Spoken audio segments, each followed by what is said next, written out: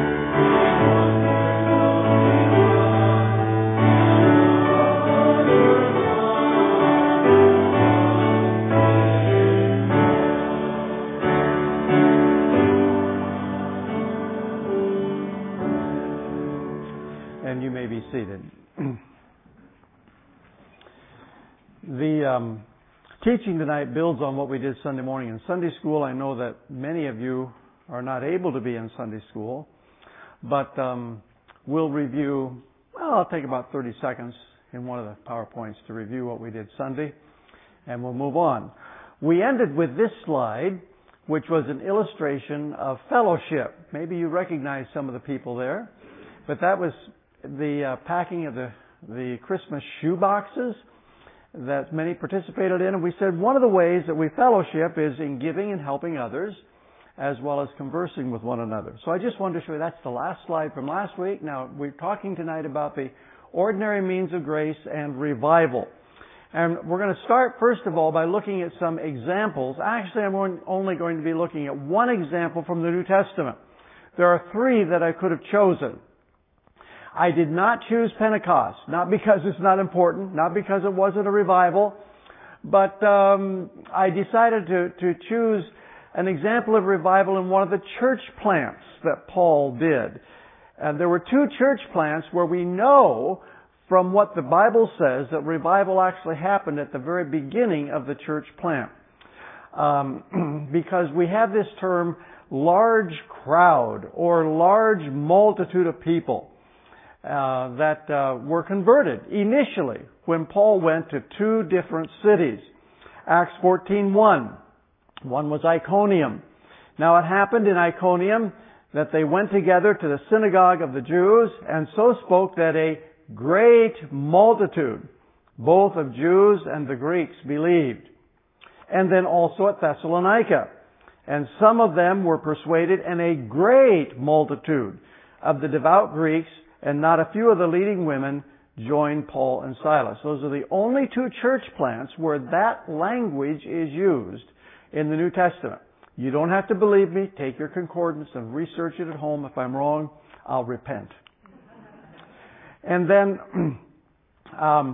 here's the word. The word's great multitude. That's used 27 times in the New Testament. They translate two different Greek words that are really synonyms. The words mean a large number as opposed to just a few people. We're still looking at examples from the New Testament. We want to define revival to begin with. And this definition I take from the book Revival and Revivalism by Ian Murray, Banner of Truth publication 94. Murray has a succinct comment which I think is very helpful. He says, what happens in revivals is not to be seen as something miraculously different from the regular experience of the church. The difference lies in the degree, not the kind. In an outpouring of the Spirit, spiritual influence is more widespread, convictions are deeper, and feelings more intense. But all this is only a heightening of normal Christianity. And I want to emphasize this especially. I won't have time tonight to talk about what in recent months and years has been described as revival. I doubt very much whether it was revival. We can talk about that another time. But revival is not anything different from what happens in our regular church services, except things are heightened. That's what Murray is saying. And we hope to be able to demonstrate that biblically and historically. What are the ordinary means of grace? This is last week's review. This is what we covered, and it's in using these ordinary means of grace that God uses these to strengthen, birth, and grow His people. We find the answer to this in our confession of faith. The grace of faith whereby the elect are enabled to believe to the saving of their souls is the work of the Spirit of Christ in their hearts and is ordinarily wrought by the ministry of the Word, by which also, and by the administration of baptism and the Lord's Supper and other means appointed of God, it is increased and strengthened. The reason that I highlighted in bold other means is because there are other means that are ordained by God, and we looked at a couple of the other means last Lord's Day. Word of God, which is mentioned in the confession, prayer, baptism, the Lord's Supper. Then we looked at singing. Singing is a means of grace. It's commanded twice. Colossians and Ephesians both, and also fellowship, which we dealt with. Now that was last Sunday. That's my review. Now we move on. The ordinary means of grace and revival, examples in the New Testament. Revival is vividly explained by Paul in 1 Thessalonians 1:5 through 2:1 and verse 13. And I'm going to read that in your hearing. And you may wish to follow along if you'd like. That would be wonderful if you'd like to do that. 1 Thessalonians 1 verse 5. Now remember, Thessalonica was one of the two places where it's specifically stated that when Paul preached, there was a large crowd that was converted in his initial ministry. Thessalonica was one, Iconium was the other. But listen what Paul says to this church, starting in verse 5. He says, "For our gospel did not come to you in word only, but also in power, and in the Holy Spirit, and in much assurance, as you know what kind of men we were among you for your sake. And you became followers of us and of the Lord, having received the word in much affliction with joy of the Holy Spirit, so that you became examples to all in Macedonia and Achaia who believe. For from you the word of the Lord has sounded forth, not only in Macedonia and Achaia, but also in every place. Your faith toward God has gone out, so that we do not need to say anything. For they themselves declare concerning us what manner of entry we had to you, and how you turned to God from idols to serve the living and true God, and to wait for His Son from heaven, whom He raised from the dead, even Jesus, who delivers us from the wrath to come. For you yourselves know, brethren, that our coming to you was not in vain. Now, it's not that this kind of thing didn't happen in other places, but it was an unusual movement of the Spirit in Thessalonica, so that we're told this large crowd, this happened to them all at once suddenly. And Paul wasn't that long in Thessalonica, as you'll recall. But this is what God did in that place. What happened as Paul preached? Well, we find that the word came with power and much assurance, verses 5 and 6, to a great multitude. The word was received with joy. The church became noted for its evangelism in verses 8 and 9. He said, we don't need to tell anybody. Everybody knows what's happened among you. You can't keep it to yourselves. It is just spreading all over so that the other churches know and many others know as well. And then the word was received as the word of God, not merely as the word of man. And Paul highlights that in verse 13 of chapter 2, where we read these words. For this reason, we also thank God without ceasing, because when you received the word of God, which you heard from us, you welcomed it not as the word of men, but as it is in truth, the word of God, which also effectively works in you who believe. And remember, this happened to a great multitude, all at once. That's why I would designate Thessalonica as a revival. What happened in other places of Paul preached, the same kind of thing, but in Thessalonica and Iconium, it happened to such a great number of people all at once. Well, ordinary means of grace and revival, examples in the New Testament. One of the things we should learn from this is that we should pray for revival as a church. 2 Thessalonians 3, 1 and 2. Now, the reason I'm quoting from the Legacy Standard Bible is because I believe it has the most accurate translation. The New King James is good, but it uses a present tense where a past tense should have been used, in my opinion. Now, that's just my opinion. But the Legacy Standard Bible translates it that way, so I highlight this. 2 Thessalonians 3, 1 and 2. Finally, brothers, pray for us that the word of the Lord will spread rapidly. Now, I've highlighted that word spread rapidly because we're going to look at that. That's just one word, but it's translated consistently in every translation that I looked at. Not all of them, of course, but everyone I looked at has always used two words. Spread rapidly and be glorified. And then I highlighted this, just as it did also with you. So what Paul is saying, I want you to pray that what happened to you at Thessalonica, when all these people were converted, this large crowd all at once, I want you to pray that the same thing will happen in other places that I preach, just like it happened with you. I want to see it again. That's what Paul is saying. I just want to see it again. And that we may be rescued from perverse and evil men, for not all have faith. Other translations spread rapidly. The New King James translates it run swiftly. The ESV, speed ahead. The KJV, free course. Now the Greek word is defined by Thayer, and I'm using Greek lexicons, dictionaries in other words. And Thayer is a standard Greek lexicon or dictionary. He says it means to run of a person in haste. Mounce, another Greek dictionary, says this word means to run, to progress freely, to advance rapidly. Arndt and Gingrich, they say this in Romans 9:16, exert oneself to the limit of one's powers in an attempt to go forward, strive to advance. In 2 Thessalonians 3:1, proceed quickly and without hindrance. There's one more definition that of this Greek word translated spread rapidly, speed ahead, run swiftly, and free course that I want to highlight. And that's from Louw-Nida. And they give this meaning to it. To run with emphasis upon relative speed in contrast with walking, to run, to rush. How many of you are walkers? How many of you are runners? Is there a difference between walking and running? Well, of course. And so you see what Paul is saying is, I want you to pray that the Word of God will run. Walking is good. It's best for your health. And when you get older, that's what you do. You walk. You don't run anymore.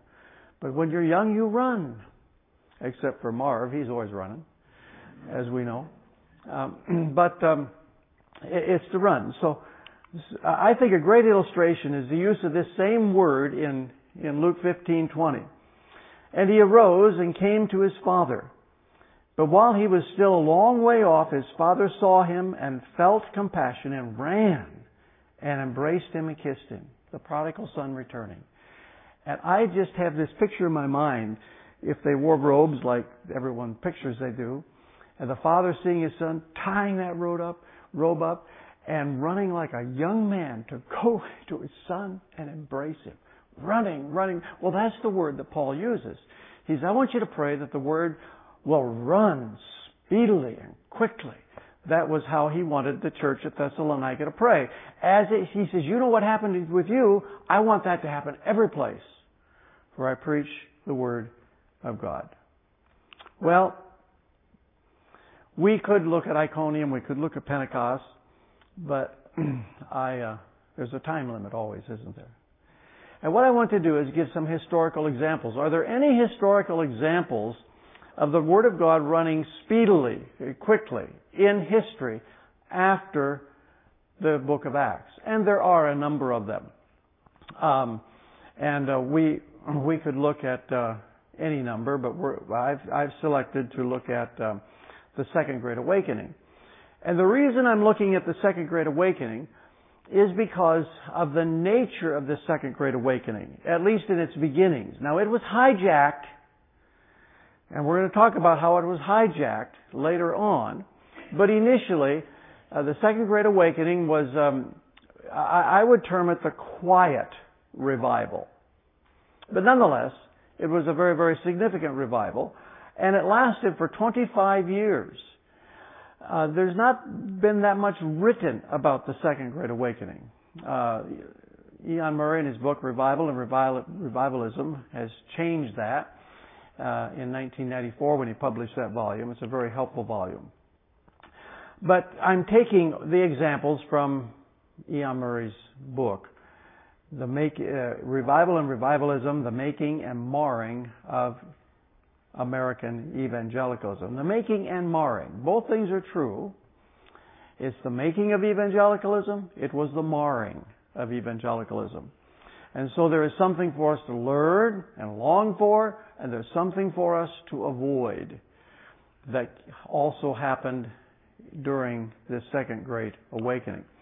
So, as I said, it lasted for 25 years. And I'm going to be reading to you. Now, there's always a danger in reading to you because I could put you to sleep.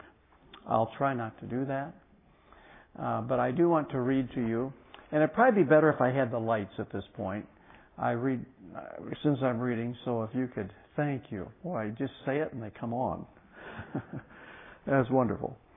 But I want to read to you several sections about the Second Great Awakening, so that you get some flavor as to what it was like in those years.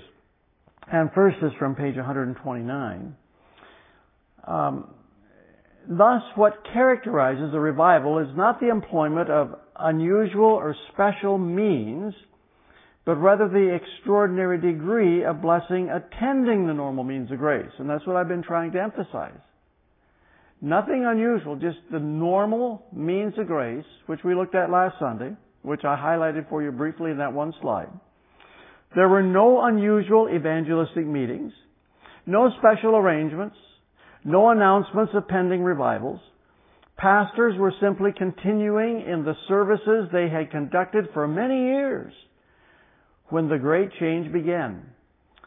That is why so many of them could say, the first appearance of the work was sudden and unexpected. On the subject of means, something needs to be said, more particularly on prayer. As with the truth that is preached, prayer has no inherent power in itself. But prayer that throws believers in heartfelt need on God with true concern for the salvation of sinners will not go unanswered. And where such a spirit of prayer exists, it is a sign that God is already intervening in advance to His cause. Perhaps some of you have read about the prayer revival in New York City in 1859. Have you read about that? Are you familiar with that prayer revival? I know some of you are. It was an amazing work of God. But we don't have time to talk about that one. But you look it up and you can read that on your own. But that prayer revival in New York City was started with, well, I'm talking too much because I won't get done. Let's talk about some observations from the Second Great Awakening. First of all, prayer by local congregations and united prayer among churches preceded this revival. Believers were filled with wonder and joy and renewed energy. And on page 131, I'll read you an indication of that. The second general observation. First was prayer. Second, to be noted is the unprecedented upsurge of evangelical and interdenominational activity which resulted from the Second Great Awakening. Narratives of revivals tend to concentrate on the people converted, but every true revival begins in the church, and a proof of the genuineness of the work is that it does not leave believers where they were before. They are filled with new wonder, joy, and praise, with a new sense of the privilege of serving God, and with renewed energy that comes from being constrained by the love of Christ. So it not only there's not only prayer, but it affects the believers. So there's this heightened love and desire, wonder and joy amongst believers. And then revival included this Second Great Awakening, included old colleges, new colleges, the uneducated, people of all ages. And we see this on page 132 that I'll go back to here in just a second. A third general observation relates to the colleges, both old and new. The revivals, far from being merely emotional events which influenced the uneducated, made a profound impression on almost all the main centers of learning. And we'll be giving some illustrations of that as to what happened at Yale, what happened at Princeton, what happened at Amherst. Those schools were very positively influenced by the revival. And then there was an unusual sense of the presence of God. And I'm going to read sections from page 147 and following. A final general observation, Murray says, arising out of this period has to do with the manner in which the unusual sense of the presence of God was recognized in the churches which experienced these revivals. It was not because men saw weeping multitudes, unrestrained noise, and high excitement that they believed that a revival had begun. Notice this wasn't it. That wasn't how they knew a revival came.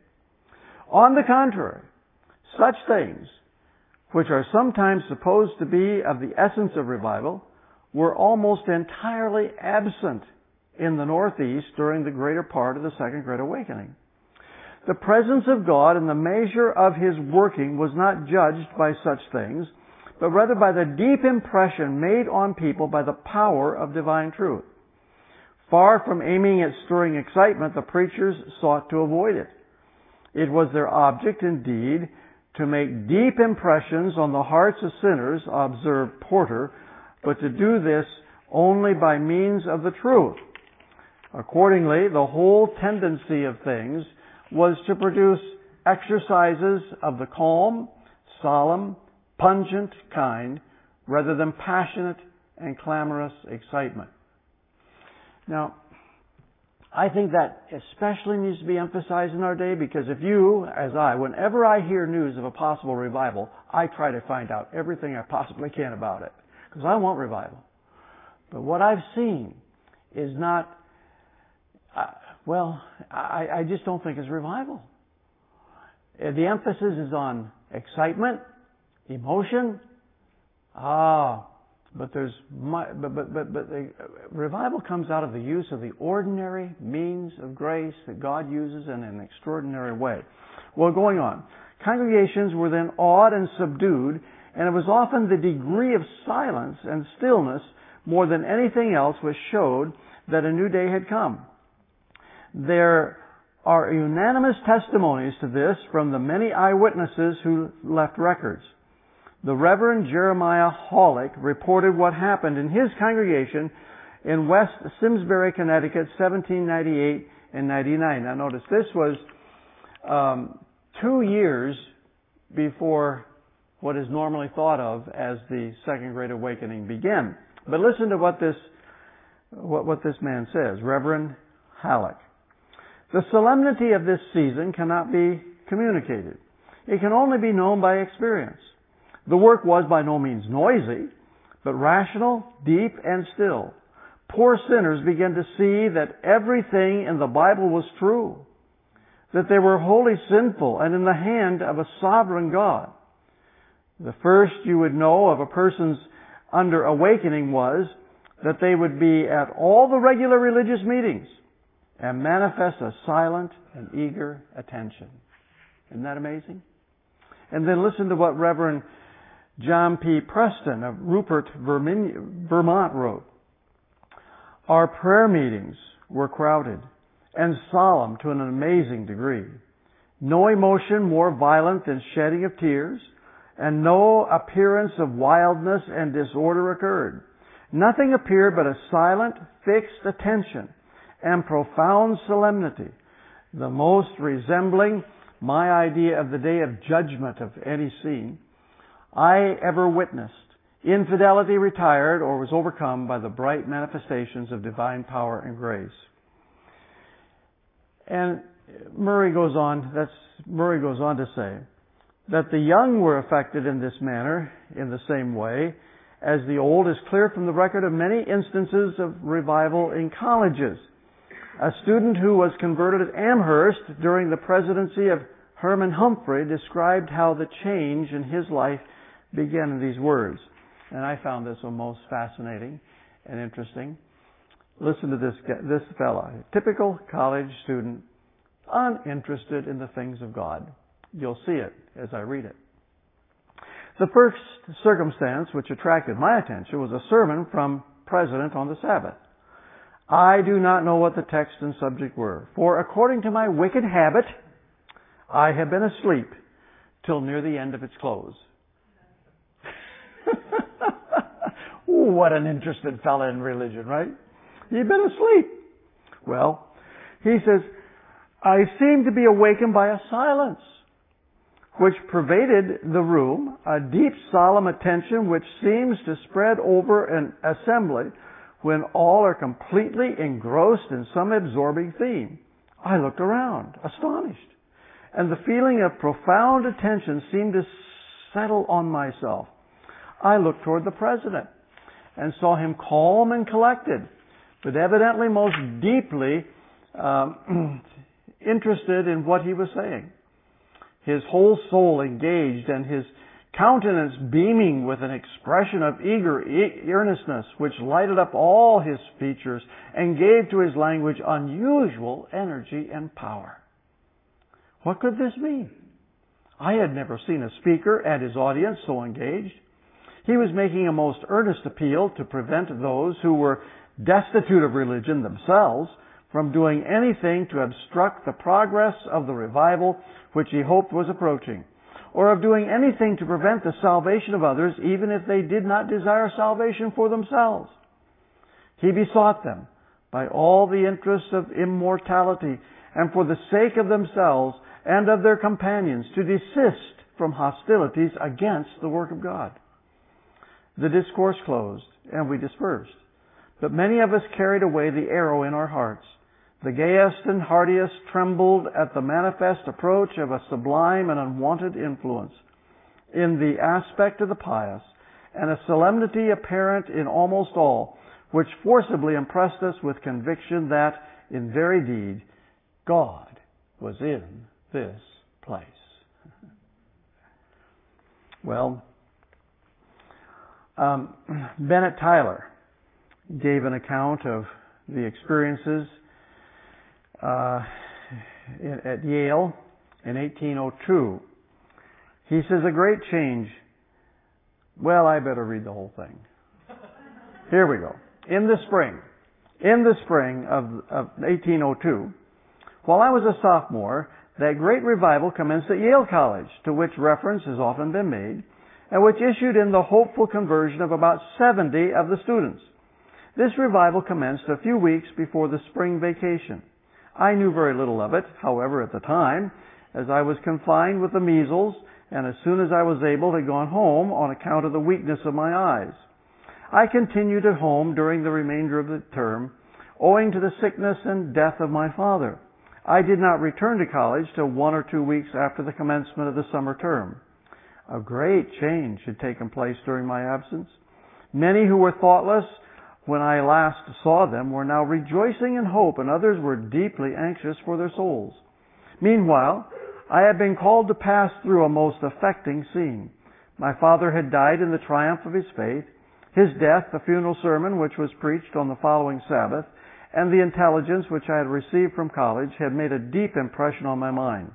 I returned to college. When I entered the college yard, an awful solemnity seemed to rest upon every object on which I cast my eyes. The buildings were solemn. The trees were solemn.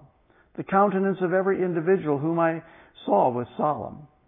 How dreadful is this place, was the exclamation which seemed naturally to force itself from me.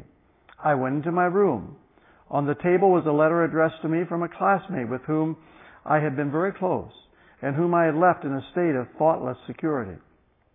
His attention had been called up to the concerns of his soul, and having heard of my affliction in the death of my father, he had written me a very affectionate letter urging upon me the immediate attention to the concerns of my soul. My roommate soon after came from his closet with a solemn, joyful countenance and told me that God had done for his soul God had done since we had parted. My feelings at this time can be better imagined than described. Suffice it to say, an impression was now made upon my mind which was never effaced. I no longer halted between two opinions. And then in Princeton, in 1815, this account from Charles Pettit McElvey. He says, now this happened in 1815. He's writing about it 40 years later. He says, it was more than 40 years since I witnessed a revival of religion. It was in the college of which I was a student. It was powerful and pervading and fruitful in the conversion of young men to God, and it was quiet, unexcited, and entirely free from all devices of means beyond the few and simple which God has appointed, namely prayer and the ministry of the Word, he says. It was not emotion, it goes on to say. It was prayer and the ministry of the Word. Murray makes a last observation. He says, on the manner in which God's presence was known is crucial to any assessment of this period of history. Too often modern writers have regarded the Second Great Awakening as though it were simply a movement of religious excitement. The first-hand accounts cannot be reconciled with that idea. It was not mere emotion that restored faith in the Bible and put an end to the advancement of unbelief, Murray says, which is, of course, very true. So, Princeton, we've looked at that. Now, what revival is not? Revival is not necessarily marked by emotionalism, although there can be great emotion. The first Great Awakening, have you read Jonathan Edwards and the First Great Awakening? There was a good deal of emotion, and Edwards wrote two treatises really. The second one was Religious Affections. And Edwards argued that just because there were all these emotional outbursts, it did not mean that it was not revival. Now, did you catch that? That's the way Edwards thinks. It's not the way I think. It's the way Edwards thinks. And what has happened amongst some charismatics today They have taken what Edwards has said and they've turned it on its head so that they say if those things occur, then it is revival.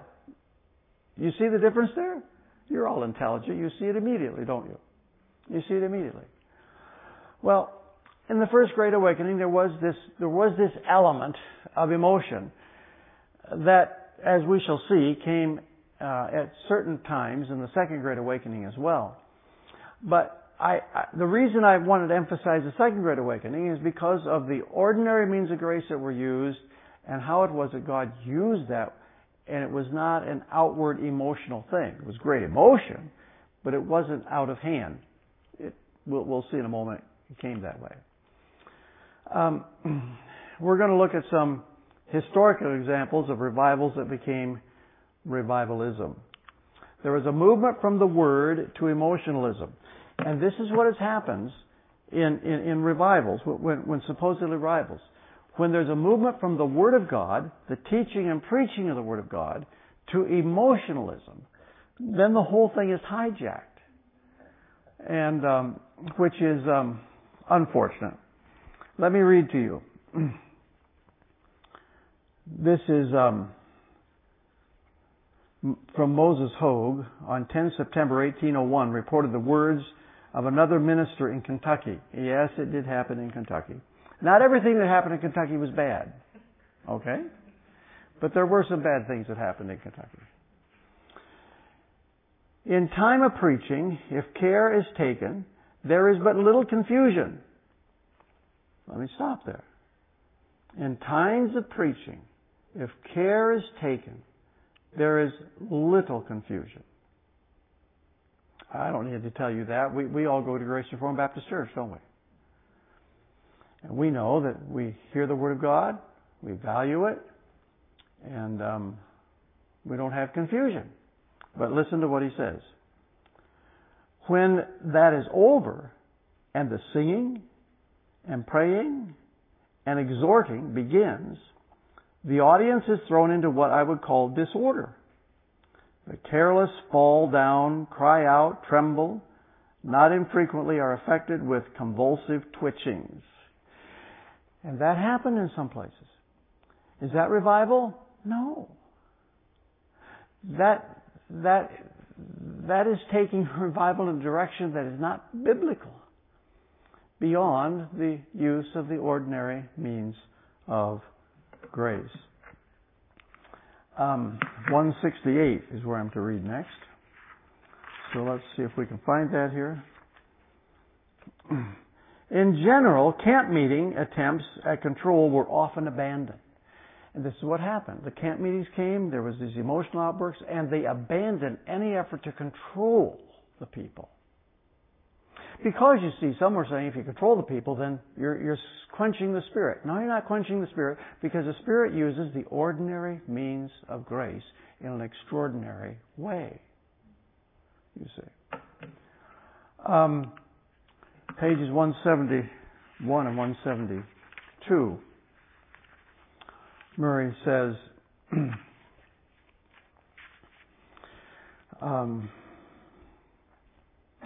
some of the disastrous results of this religious excitement were, first, a spirit of error, which led many, among whom were some Presbyterian ministers. Now, let me stop here. When he says Presbyterian ministers, he means these good old guys who held to the Westminster Confession of Faith, okay? Not the modern Presbyterianism or the modern Baptists which deny all the fundamentals of the faith. No. These were good guys. These were guys who held and believed the truth. But he's saying the spirit of error which led among some who were Presbyterian ministers who had before maintained a good character fell far astray. Secondly, a spirit of schism. A considerable number of the subjects and friends of the revival separated from the Presbyterian Church and formed a new body which preached and published a very loose and erroneous system of theology. We'll talk about that in just a moment. Thirdly, a spirit of wild enthusiasm was enkindled, under the influence of which at least 3 pastors of Presbyterian churches in Kentucky and some in Ohio went off and joined the Shakers. You know who the Shakers are? They are the Shakers. That's what they do in their services. They shake. Don't do it. They're shake. Husbands and wives who had lived happily together were separated and their children given up to be educated in the most enthusiastic society. So the thing was hijacked because there were those who did not control it. Hysteria was the chaff attending the awakening in Kentucky, and such has been the attention drawn to it that it has tended to dominate all subsequent discussions. And generally, I think in the general religious evangelical population, you'll find that if you talk about the Second Great Awakening, they'll just talk about the aberrations and the way it went astray. But there was a genuine work of God for many, many years. Now, there was a man by the name of Charles Finney who gave a theological argument that made the anxious seat and the altar call a necessary part of revival. Now, Charles Finney was ordained as a Presbyterian minister, supposedly adhering to the Westminster Confession of Faith. But he really didn't adhere to it at all. He did not believe in original sin. He believed, I should read it to you. Finney knew that for the most part his hearers, major obstacles to accepting the simple account of conversion was that they had been taught about the character of man's fallen nature. He said that's the problem. Finney says the problem is people have been taught that men are born in sin and that they can't do anything to come to God, that God has to do the work outside of them. No, he said. Everything is not regarding man's moral nature, it's his will. And if a man wills to do something, and if motives can be given to him to do something, then he will be saved in his genuine salvation. You've never heard that from this pulpit. I know you haven't. Because we believe with all of our hearts that man is dead in his trespasses and sin. And that it takes a mighty work of Almighty God, of the Spirit of God, to bring life into the soul. And then the gift of faith is given and the person believes. And so when a person believes, we say, hallelujah. Why? Because they made a decision? No, because we know God has worked. God has worked. You see, that's the key. Well, I was going to read it, but I got to preaching instead. So there it is. But you can read about Finney and his theology here on these pages if you have the book. But there's another danger, as I conclude, that I want to talk about. That is discounting revival. It's possible to see what happened in the Second Great Awakening, how it was hijacked, and to discount even the possibility of revival. And I know this. I'm going to quote from a book entitled I'll just read it.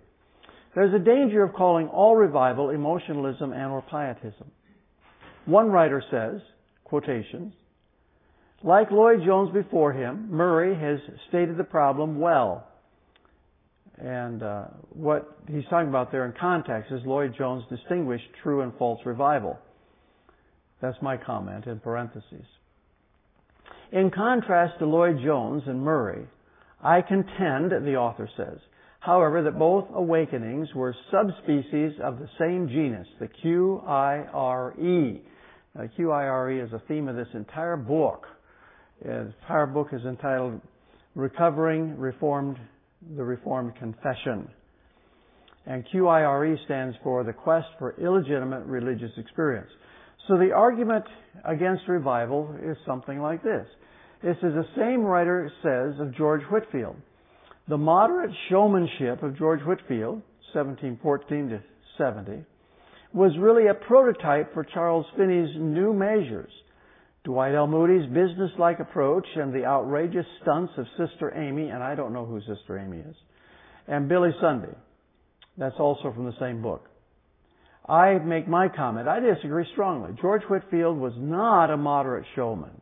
He was an orator who preached the gospel with power, and multitudes came under conviction and were saved. Then another quotation from the book. Even in its most admirable form, the revivalist program is still misguided because as Packer, Lloyd-Jones, and Murray define revival, it is fundamentally the quest for a particular religious experience, the immediate encounter with God. And my comment, I disagree, because revival, as properly understood, is not seeking an experience, but rather longing for the salvation of souls and for many souls to be saved. The religious experience may be and often is a byproduct of this desire, but it is not what is sought. If a man seeks peace, he may never find it. But if he seeks Christ, he finds peace as a byproduct. And so the experience may come as a byproduct. We don't seek an experience. Revival is not seeking an experience. Revival is relying on the ordinary means of grace and praying like the Apostle Paul tells us to pray, that the Word of God will run swiftly and that many will be saved. And so I call this a danger of discounting revival. No, we don't want to discount it, but we do want to carefully define it and box it within what the Bible teaches. We do want to do that, indeed. What applications can we make? Well, do not think that the evidence of revival is emotional reactions, exhortations to confess sin, or much singing about Jesus. Much of what is counted as revival in recent years does not fit what the Scriptures or history teach us. Pray for the extraordinary blessing of the Holy Spirit on the ordinary means of grace. Come every Sunday for the Word of God and prayer, baptism, the Lord's Supper, singing, and fellowship, you see. Pray that the Word of the Lord will run swiftly among us. Paul exhorted the Thessalonians to pray that this would be the case, so we need to do. And pray that we will delight in the regular, ordinary means of grace while we wait for greater blessing in these ordinary means of grace. And don't do anything to artificially bring it about. Just pray and wait and seek the Lord with all of our hearts. What He does, when He does it, how He does it, that's up to Him. We do what we need to do in practicing the ordinary means of grace. Well, we have some announcements. Current state of Protestant churches of the USA and Rockford, and that's a big, Grant Kemming's going to talk to us about that on Wednesday night, January 4th. And then next Wednesday, Lord willing, we're going to do the first half of the video revival put out by Reformed Heritage Books. And this is narrated by Jeremy Walker.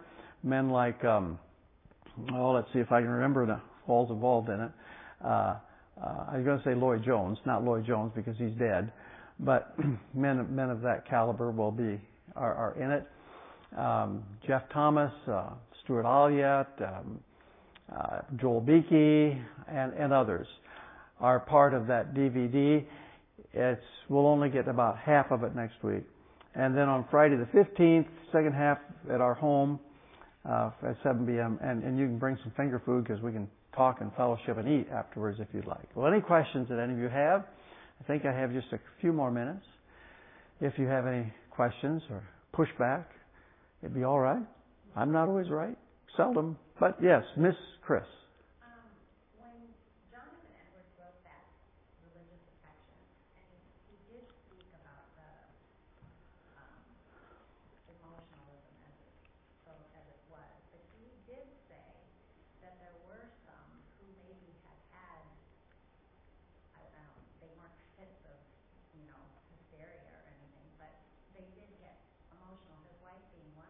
Mm-hmm. But he said how he viewed it was those who continued in a deep state of their love for the Lord, he felt were true, they had experienced revival of sorts. Yeah, and that's true. Edwards did not say that just because of emotionalism they weren't really converted. In fact, he was arguing exactly the opposite. He's saying this does not mean that they weren't converted. And he did say, too, that there were many counterfeits, which there are always counterfeits. And that was his second book, you realize. The first book was a narrative of surprising conversions, which he wrote in 1737, after the 1734-35 revival. And then the First Great Awakening is usually 1741 to 43 or 44, something like that. And he wrote that with a more mature observation. And it's well worth reading. Jonathan Edwards' Religious Affections. Yeah. Mm-hmm. Good. Any other questions or comments? Yes. Oh, hello. Yeah, hi. If we were in the midst of a revival and we began to see this emotionalism and this unbiblical action, I presume you would address that with preaching, right? Yes, I'm sure Pastor Al and Pastor Dale would take good care of that. Yes, exactly. You notice one of the things that I read was they said all efforts at control were abandoned. And you just can't abandon. And that's a false view, isn't it? To think that because someone is emotional, we live in a day that is controlled by emotions, do we not? And if somebody feels something and is emotional, it's just got to be true. I mean, they feel it so deeply. Hogwash. Doesn't mean that at all. It can be controlled. Yes, Sandy? Actually, Helen Mendelson, Yeah. senator who was severely against Finney. Mm-hmm. And we sing the hymn that he wrote, the music that he wrote, and the music is called Mendelson, of course, because he's actually Helen Mendelson, and it's Robbie Robinson's Come Thou Fount. Come Thou Fount, yeah. And it says, Come Thou Fount of every blessing. What's that fount? Who that is? It's the Holy Spirit of the Word of God. Yeah. Yes, the fount is, that's right, Asa Helen Nettleton. You need to read the biography of Asa Helen Nettleton. It is just great. And Asa Helen Nettleton understood what true revival was. You know what he would do?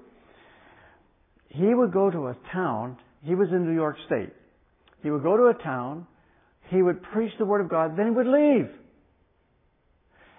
And God would work after he left. Finney did exactly the opposite. He'd go there and set up his tent or whatever he did and stay and create more and more emotion and get more and more converts. And you know what upstate New York is called? Burnt over area. The Burnt Over District. To this day. It makes me weep.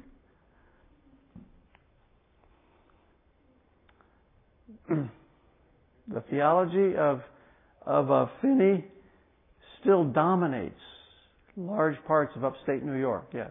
In the video, you'll see that at the end of his life, Finney kind of recanted.